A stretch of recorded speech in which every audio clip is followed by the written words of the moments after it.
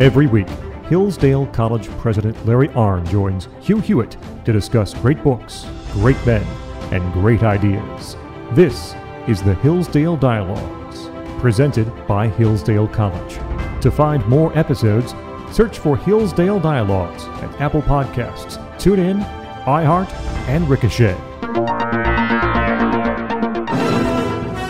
Morning glory, America. Bonjour, hi, Canada. I'm Hugh Hewitt. Last radio hour of the week. That music means I'm joined by Dr. Larry Arnn, president of Hillsdale College. The Hillsdale Dialogue is underway.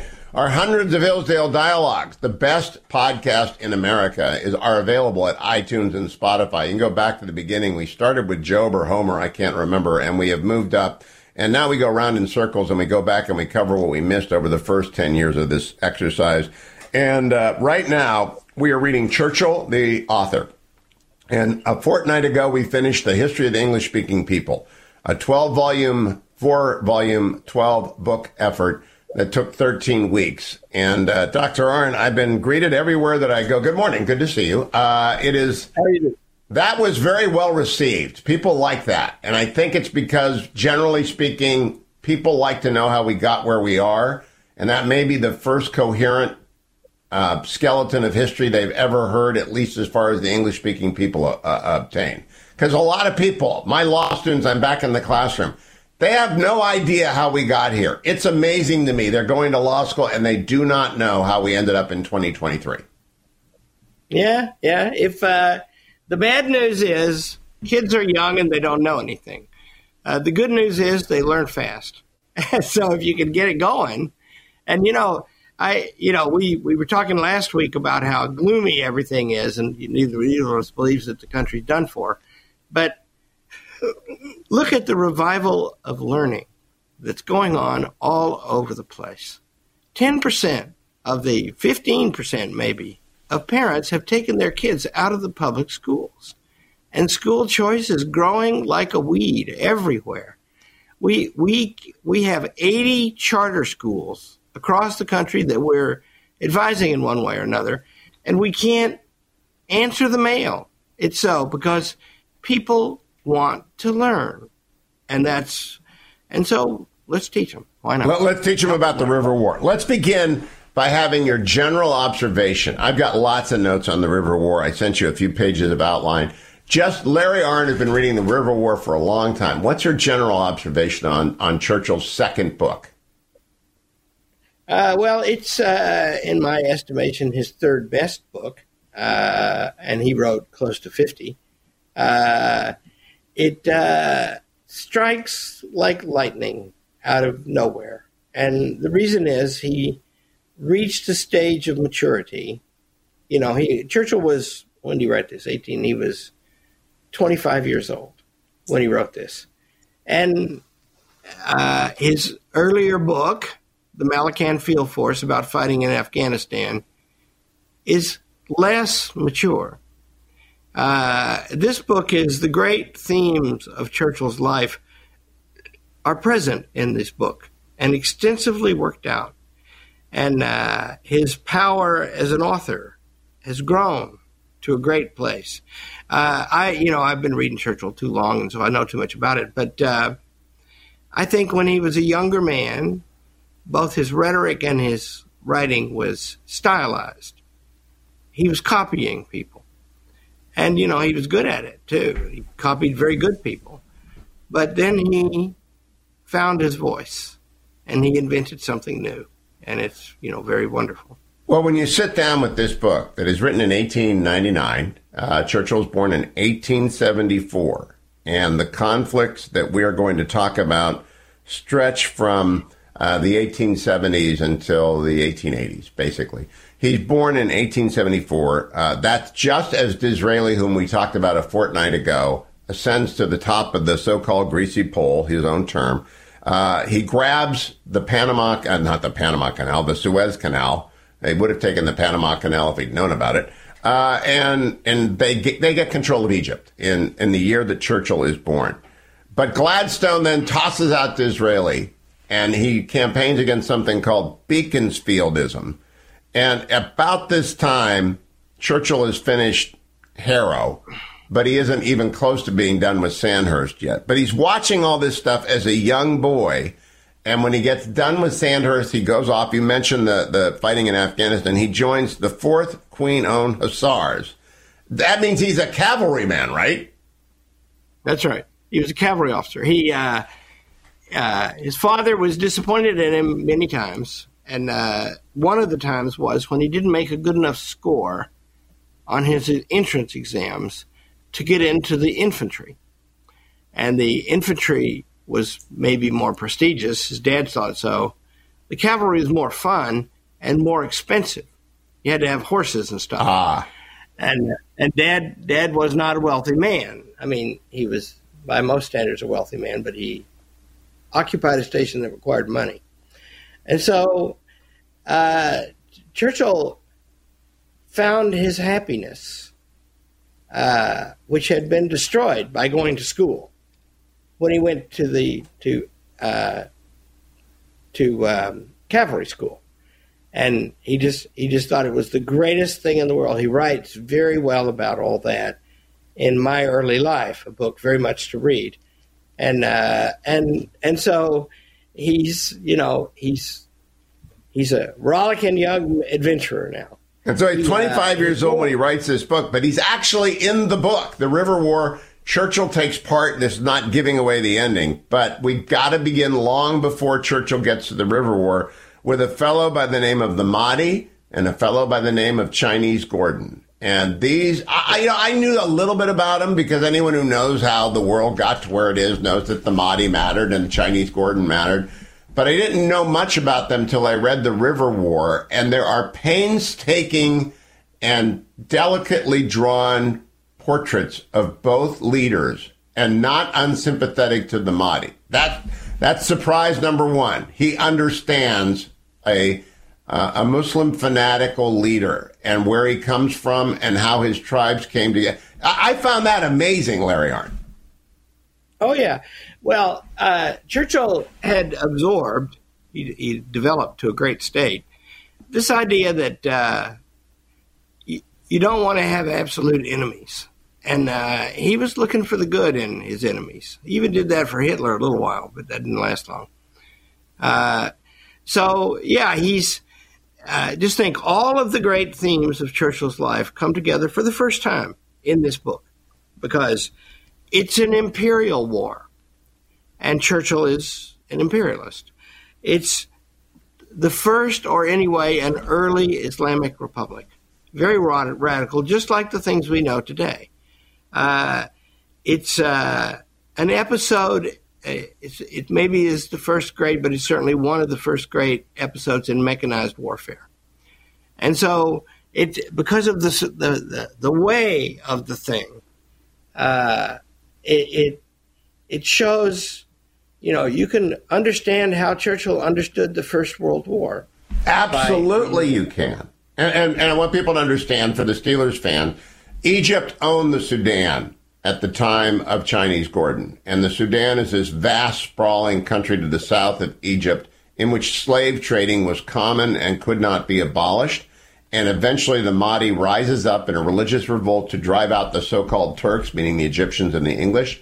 He succeeds, and the English, because Gladstone wants no part of this imperialism that Dizzy and Churchill love, sends a guy named Chinese Gordon, who's run the Imperial Chinese troops. He's just an adventurer. He's quite a person. What do you think of Chinese Gordon? Well, he's a combination of Glysippus, whom Sparta sent to rescue Syracuse from the Athenians. Their relief expeditions was usually just one soldier to go take over. And that's how they destroyed Athens. And then the Texas Rangers. He's like them, too. And the British, they were terribly like us. And the world was their frontier. And so go off to heck and gone. His nickname was Chinese Gordon, because he went to China and took charge of a bunch of troops working for the emperor and saved the situation and got heavily decorated by Britain and China. And then he goes off to Khartoum. And you have to understand where Khartoum is located.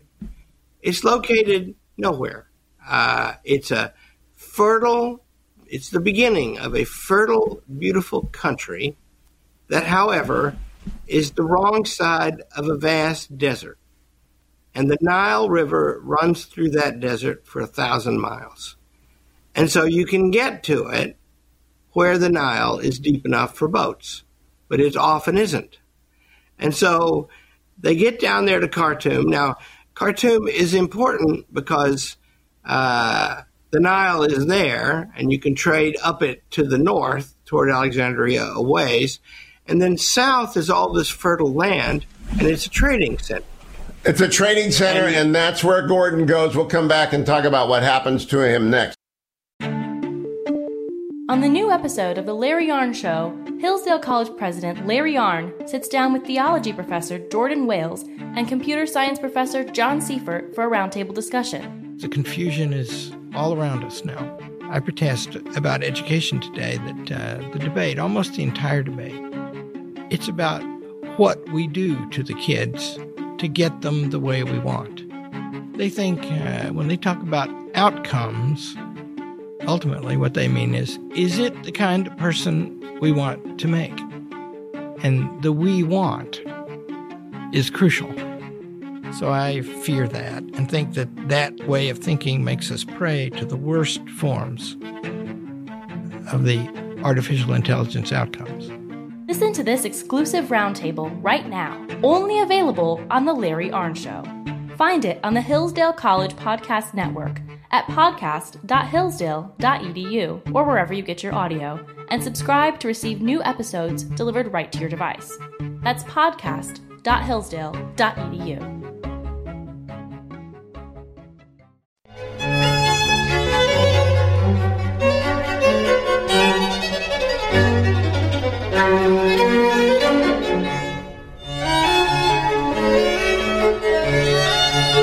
Welcome back, America. I'm Hugh Hewitt. The Hillsdale Dialogue is underway. This week and next, Dr. Larry Arnn and I are covering Winston Churchill's book, The River War, and a true account of the war in which Churchill participated in the Sudan to reclaim the Sudan for Egypt, which was run by England in a most unusual way. We'll get to that in a moment. You know, you mentioned that the Chinese Gordon was a lot like the Texas Rangers, Dr. Arnn. At your suggestion, I got, and I'm almost finished listening to Empire of the Summer Moon. And I now know something about the Comanches and the Comancheria, and I know something about the good Texas Rangers and the bad Texas Rangers. It is an astonishingly good book. You do not make your suggestions lightly. I have learned more about those tribes than I ever had any idea. I had no idea. Yeah, and when you finish that book, by the way, you wish you were man enough to be a Comanche, but you're not. It's just awesome. And then you realize there's lots to learn about what went on the frontier that we don't know about, because it was such a vast expanse of people vanished into it and they didn't come out of it for 150 years because the Comanches killed them. Yeah, if you're not blinded by ideology, what you will see is that conflict, somewhat like this conflict that we're talking about here, is a human tragedy. Because humans are all human at bottom, but they vary more widely than animals because they have discretion, they have rationality. And so they build up very different ways. And this war here, I'll tell you what's amazing about this war. First of all, that war that the Comanche with the Comanche, that war is a tragedy because the Comanche were bound to lose. They didn't have a 6-shot Colt revolver. That's what it comes down to.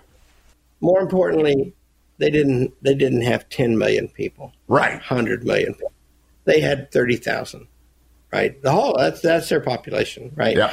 So they're bound to lose. Well, this is like that, too.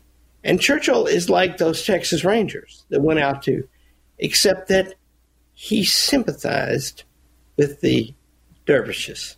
And the dervishes are the army of the Mahdi that surround Khartoum. Chinese Gordon has been sent down to evacuate. Gladstone wants no part of this. And unfortunately, Chinese Gordon changes his mind and says, we're staying, send help. And the English don't send help.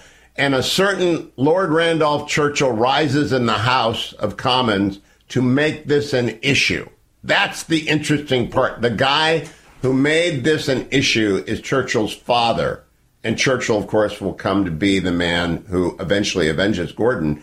But Gladstone sends help. It doesn't get there in time. And the image we have of Chinese Gordon is fighting on the rooftop, right? At the end. Yeah.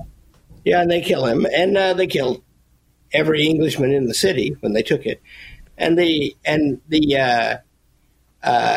relief force that was tardily sent, and by the way, this is going across the desert on camels, which is, amazingly efficient if it's the only way to get across the desert. But it's not. But it's not the way to move a modern army. Well, in that relief force was Herbert Kitchener, who became very significant in Churchill's life and was soon enough the commander to command a much larger force that was sent years later to actually retake Khartoum and avenge General Gordon. Gordon is murdered in Gordon dies in 1885. That's when Khartoum is lost, and the English turn around and they leave. And they leave one guy in Egypt, Lord Cromer. I think that I'm saying his name incorrectly, Evelyn Baring, Lord Cromer. He is an archetype, isn't he, of a certain kind of Englishman who runs the world for a century? Yeah. And he's a bookkeeper and a massive imperial power. He was both. And he made lots of deals. And he made some about Khartoum. And when we come back, we're going to talk about the fact that for 12 years, he waited. The English were not too upset that Gordon got wiped out. Gladstone was hurt. But eventually, the English come back. We'll talk about that when we come back.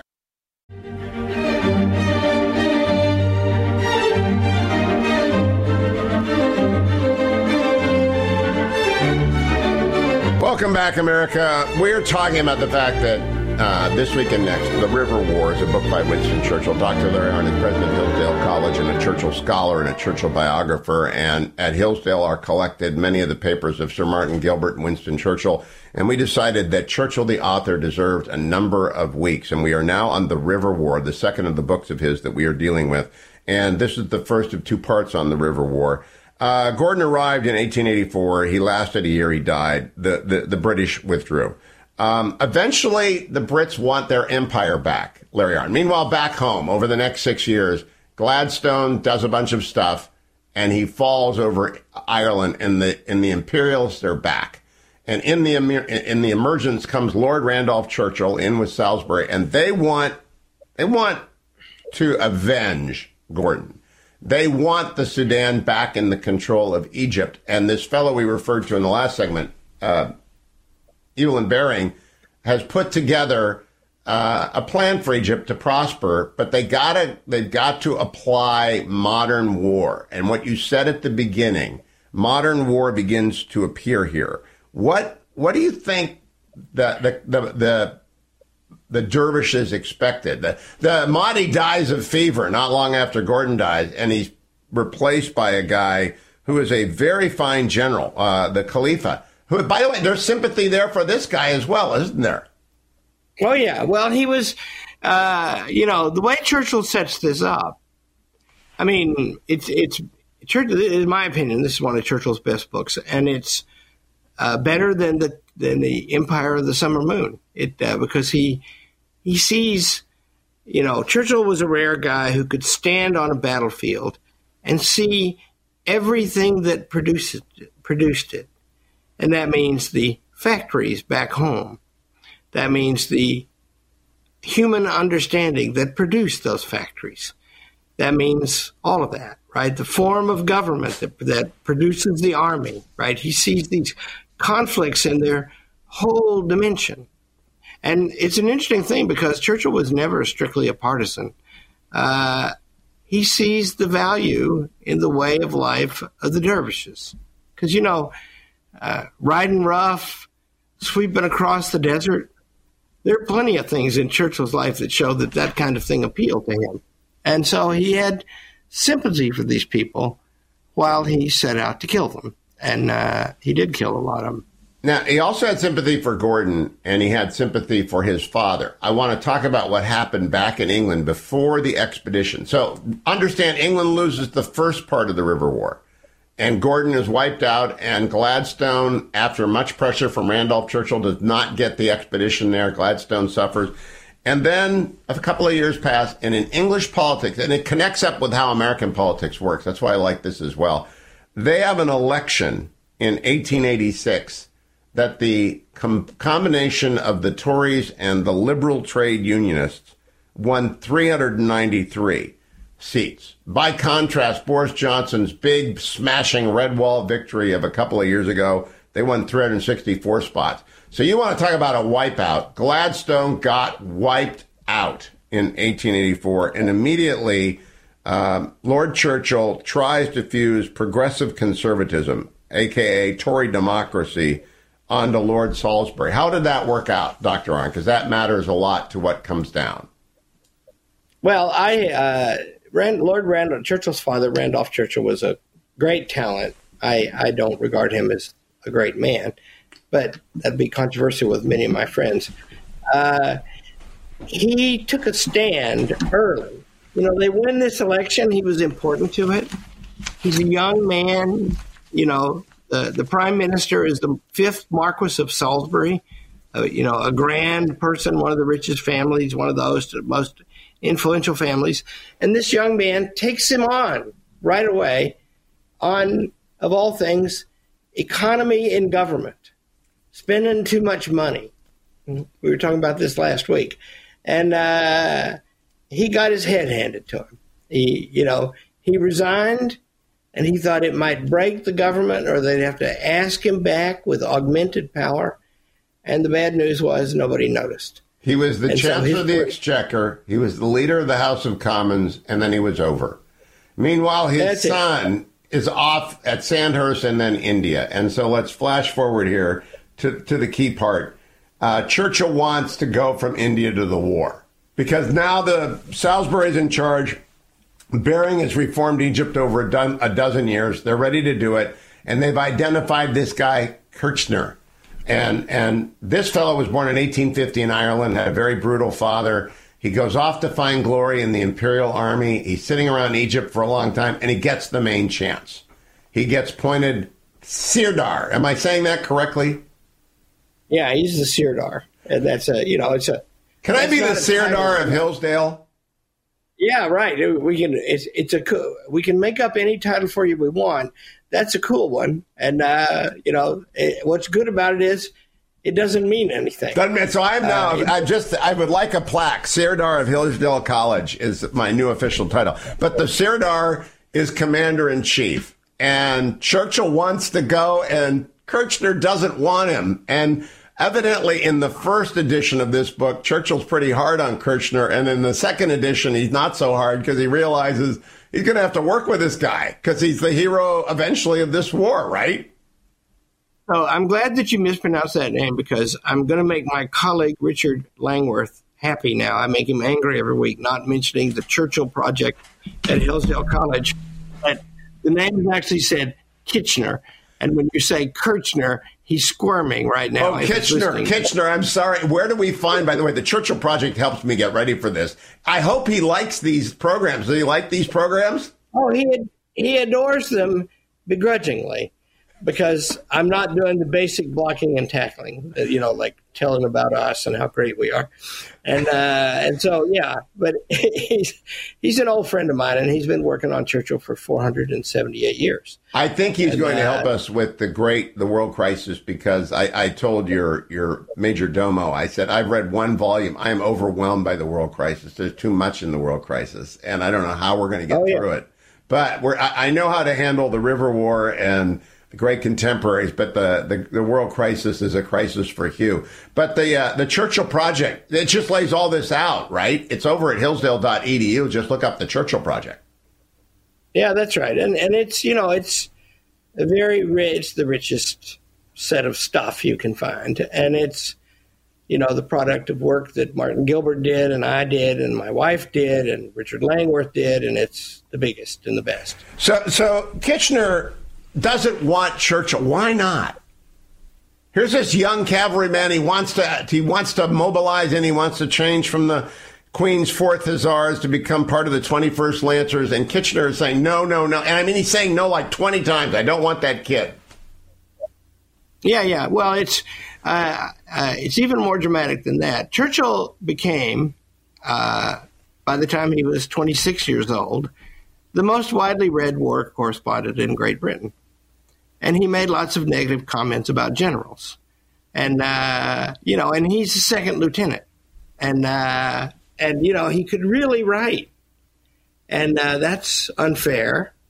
And generals didn't like it. And they made a rule that you couldn't write for the press if you were a serving officer, which, by the way, had been fairly common before these times. And so Churchill both kept doing it and also would resign his commission and write a bunch of articles and get attached again and see more stuff and write more stuff. So he's just wrong. And Kitchener is staunch. I mean, very few people were. Yeah. But that's very good. Yeah. Every two people appointed by nature to dislike each other, Churchill and Kitchener are that. And that's well put. You're right. They are not the same star. They are not born under the same star.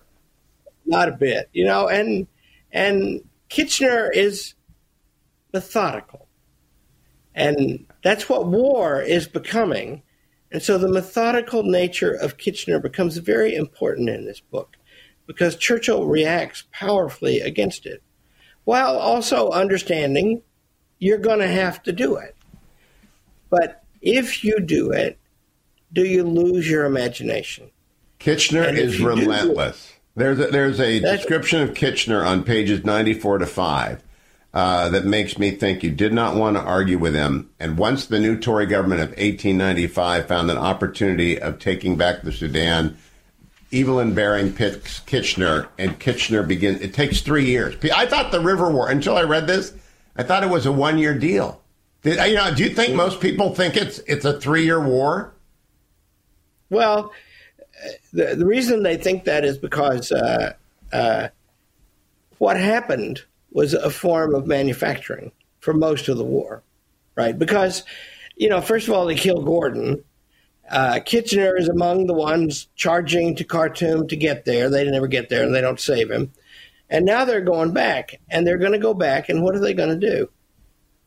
They're going to start at Alexandria, where the Nile is everything, and they're going to put a major military force on boats and also railroad building equipment and locomotives. And they're going to put them on boats, and they're going to take them down to the place where the Nile gets shallow, and they're going to build a railway around the shallows. And then they're going to launch everything back onto the boats.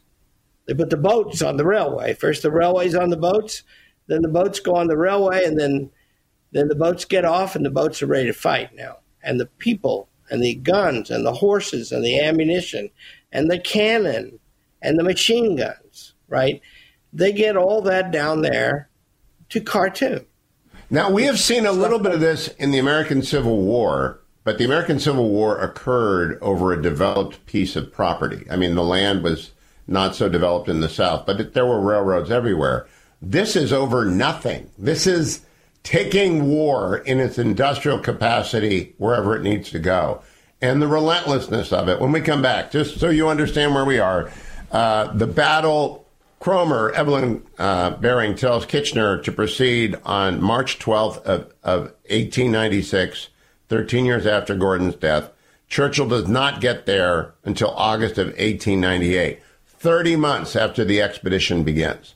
But when we come back, we talk about what Churchill, he pays attention. He knows everything that happened in those 30 months. I don't know how he did this. It's really remarkable. Stay tuned. Hillsdale Dialogue continues. The River War is on the table. Dr. Arnn is my guest. Stay tuned. The book of Exodus is one of the central narratives of the Bible. It recounts the moment when God rescues his people from slavery in Egypt and gives them the 10 Commandments to guide their moral and religious freedom. But how well do you actually know the story? In Hillsdale College's new, free online course, The Exodus Story, you'll learn the spiritual significance of the Old Testament's most epic book. In The Exodus Story, Hillsdale College professor of English, Justin Jackson, picks up the biblical narrative where his course on Genesis ended. Join Dr. Jackson in learning about the nature of God's mercy, human freedom, and the relationship between the divine and man. Discover the beauty of God reclaiming the Israelites through his mercy and love in The Exodus Story. To enroll today and secure your spot in this completely free online course, visit hillsdale.edu/new course. That's NEWCOURSE. hillsdale.edu/new course.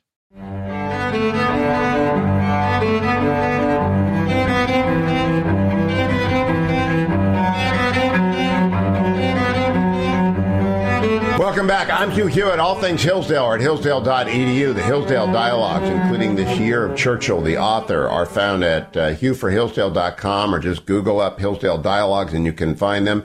Dr. Arnn, In the River War, my edition, pages 110 to 244, is all about logistics and the advance of Kitchener from Alexandria to Atbara. And so it's 130 pages of relentless moving forward. Churchill's not there. There are very few battles, some skirmishes. It's just moving a war machine forward. Yeah. So understand what Churchill was doing in this time, this 3 years. He's becoming famous because he, by hook and by crook, he gets himself to war scenes, up to Afghanistan first, sent to Cuba as a spy, watched the Spanish fight the Cuban rebels. And he's learning all the time. And he wants to go to the Sudan. And he's written a best-selling book, and his newspaper articles about war are the most widely read in Britain. And so this thing happens to him. First of all, he comes from a famous family. He knows everybody. So two people, the Prince of Wales, the heir to the throne, and the Prime Minister of the country, invite him to come and talk to them about his book. And they have a grand talk, both of them. And then they do what they do. Young man, is there anything I can do for you? And Churchill says, I want to go to the Sudan.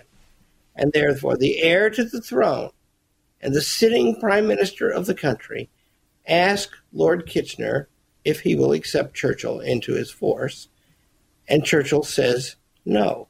Kitchener says no. Kitchener says no. Now, first of all, in the Churchill biography, there are photographs of young British officers. It's a very officer-heavy army because it was made to be able to grow if there's a conflict. And so they would besiege the War Office. They'd stand around outside waiting for somebody important to come by so they could ask them if they could go. And, if you were a personnel senior officer, you couldn't get in and out of your office. They're in the way, right? Churchill didn't do that. Churchill, he went to the prime minister. And when he was turned down, he went to the place. He worked around backwards, right, through Lord Baring, and he got a kind of permission, and then he just got on a boat and went. He showed up down there. His relentlessness in getting there matches the relentlessness of Kitchener building this railroad. And it's sort of like the Bridge Over the River Kwai movie. They're just going to build this bridge, and they're going to build this railroad no matter what, because once the railroad is there, the dervishes are doomed. And I don't know. See, Churchill very much believed in the importance of logistics and machinery and science and warfare. It's just that, unlike Kitchener, he regretted it because he could see the destruction that was going to come from it. In his novel, written in these same years, called Savrola, he reports a conversation in which the hero is just Winston Churchill says, our Maxim guns will be, that's first machine guns, will be duplicated by, we will lose our virtue, is what he says. And then we'll start losing our wars. But we can't lose them because we have these Maxim guns. But then he in this book, he sees what's going to happen when both sides have them. He's keeping track of the Maxim guns and the gunboats throughout. They are the evolution of warfare. The gunboats and the Maxim guns are the evolution of the Lancers, the cavalrymen are a distant echo of what was. I do want to note in this segment too, Dr. Arnn, I first noticed in the River War, he's always aware of what British intelligence is doing. And he's always quite complimentary on the need for having an intelligence service that everywhere watches and always spies. Isn't that fascinating? Yeah, there are two reasons for that. One is they were leaking to him, so he liked that. But also, yeah, that's right. In war, he writes much later, truth must always be accompanied by a bodyguard of lies. And just remember, it's a microcosm of the problems of our world today. The problem that Churchill confronted in his life and wrote very much. I've written a book about this. Is we're becoming so powerful, and yet we're still mortal. Right? And that means.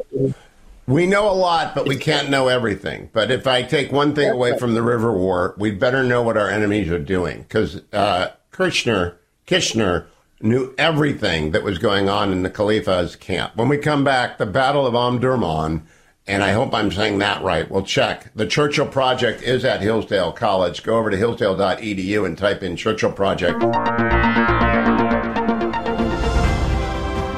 Thanks for listening to the Hillsdale Dialogues presented by Hillsdale College. For more episodes, search for Hillsdale Dialogues at Apple Podcasts, TuneIn, iHeart, or Ricochet. For more information about Hillsdale College, head to hillsdale.edu.